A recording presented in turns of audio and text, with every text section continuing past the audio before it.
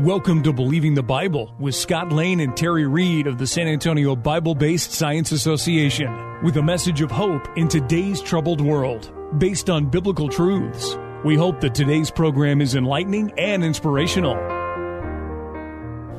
Welcome to Believing the Bible. This is Scott Lane with the San Antonio Bible-Based Science Association, along with Terry Reed and engineer Dr. Carl Williams and our producer Ed Salzwedel, all directors at SABSA.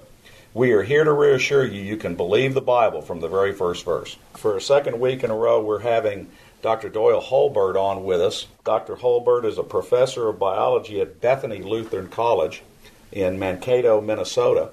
We had him on last week. You talked a lot last week, Dr. Holbert, about mitochondrial DNA pointing to a single starting individual, which we and biblical believers would call Eve, and that it also broke up into three groups or people groups or original women, which would fit right into the biblical narrative of three sons and wives of Noah.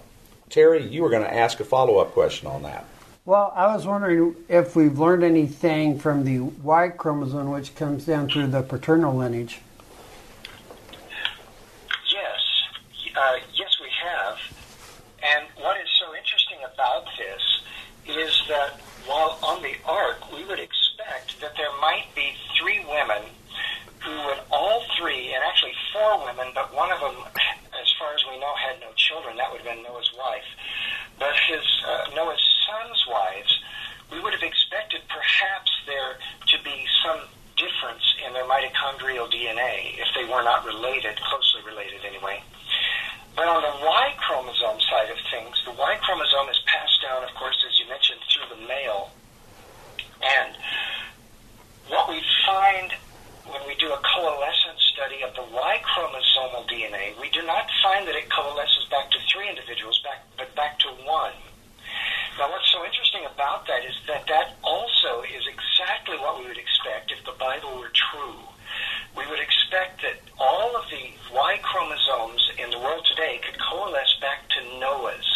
Now, he had three sons on the ark, sure enough, but their Y chromosomal DNA would have been identical to his, or at least more or less identical to his, because he passed his DNA, his Y chromosomal DNA, down to his sons. So, because they were related, we would expect that their DNA would be the same as his, and that's exactly what we find when we do the coalescence study, that it only coalesces back to one, while the mitochondrial DNA, which is passed down through women, coalesces back to three individuals. Yeah, so that also could be a sign that it was just one man to start off with, as in Adam. Would that also be something that you could conclude? Yes, it sure could be. And some of that just depends on the mutation rate and the section of the Y chromosome that you take to look at the mutation rate.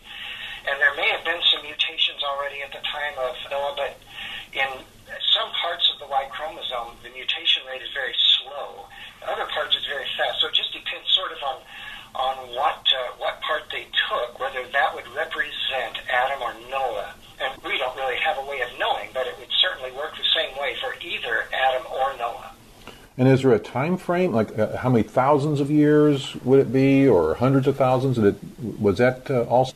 I am not as up to date on that as I am on that it coalesced back to one. Okay. I can say this, that they calibrated this study also back to chimpanzees. And it took them a while to find the right region of the DNA to calibrate.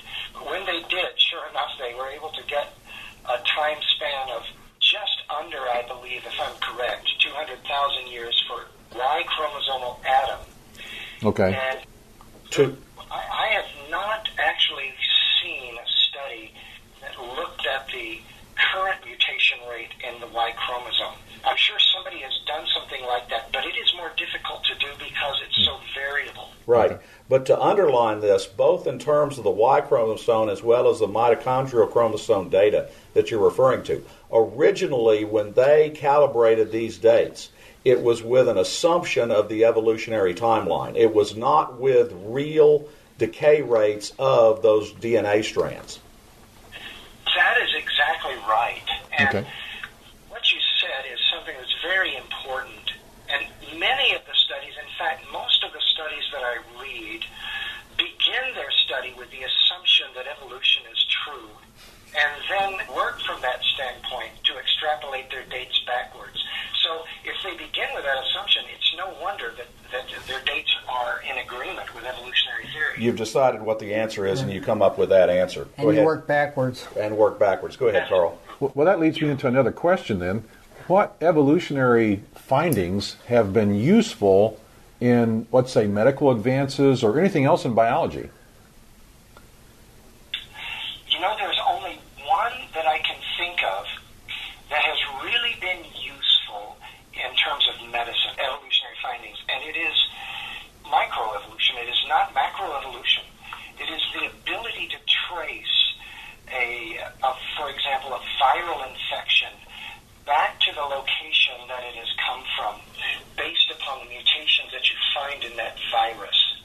Once again, that is microevolution, and it is not macroevolution.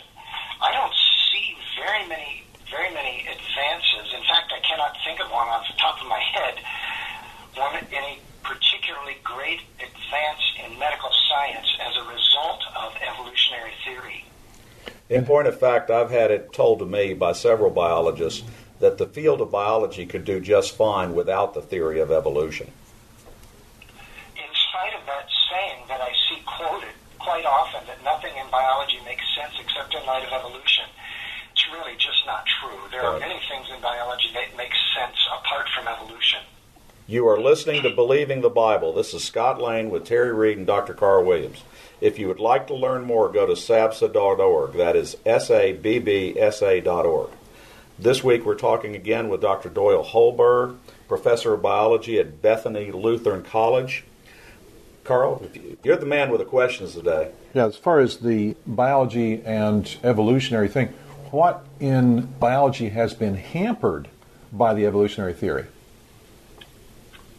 Well, one of the most recent findings that has been hampered by evolutionary theory is the finding that small RNAs, we call them microRNAs and small interfering RNAs, and then there are a number of types of small RNAs that have been discovered really in the last 20 years to actually have a purpose. And what took them so long to find that these RNAs had a purpose was that they didn't believe that they had a purpose. It wasn't that they had never found them before. They had found them plenty of times. People who work with RNAs find these things all the time. And they thought either they were just degraded RNAs or, and this is more important to this issue, they thought they were RNAs that were transcribed from junk DNA.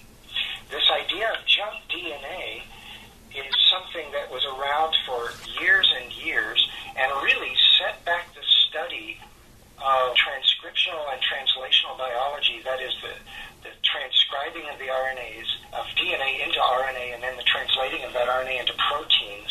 It really set that research back, I'm guessing, several decades, because scientists bought into this idea that those kinds of RNAs were the product of junk DNAs, and that junk DNA was expected to be found in our genome simply because we had accumulated millions and millions of mutations over these billions of years of evolutionary history, and that those mutations had crept in and then built up in our genome faster than we could remove them. And so that's what they thought. And it turns out that now they're finding many of these so-called sequences of junk DNA actually have a purpose, and there are several diseases, though I can't think of them at the moment, but several diseases actually have been caused by these mutations that are in what used to be considered junk DNA, but they're considered to be molecules of RNA. I think the bottom line is that junk DNA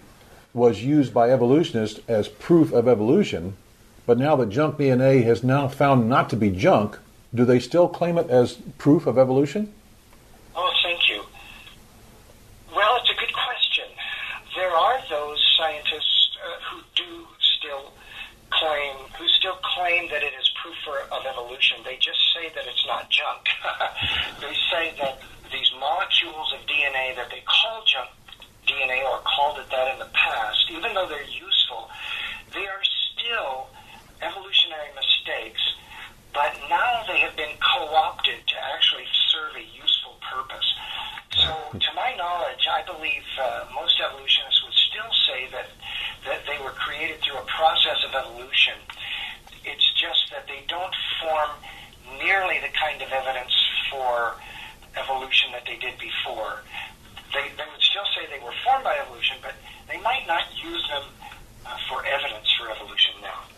Dr. Holberg, we thank you for all of the information for creation events in our area or on our website's calendar page. For more information or to schedule a presentation, go to sabsa.org or call 210-599-7240. When you go to our website, you can click on a link to our newsletter. Our website has a link for contact information on which you can order our newsletter to be emailed to you, or you can call us. Also go to whyshouldyoubelieve.com. That is Terry's website containing articles looking at current day issues from a biblical perspective. SABSA meets the second Tuesday of each month at 7 p.m. We are now meeting at Faith Lutheran Church just south of the corner of Jones Maltzberger and Thousand Oaks. There you will find biblical apologetics and creation science teaching found nowhere else in Bexar County, as well as the availability of books and videos on these important subjects. If you missed any part of this show, you can listen to the show anytime by going to the AM 630 KSLR, the Word in South Texas website. Click on KSLR Podcast, scroll down until you find Believing the Bible. Please join us again next Saturday for Believing the Bible. I'm Scott Lane, and for Terry Reed, Dr. Carl Williams, and Ed Salzwell, thanks for listening, and we hope you found today a reason to believe the Bible.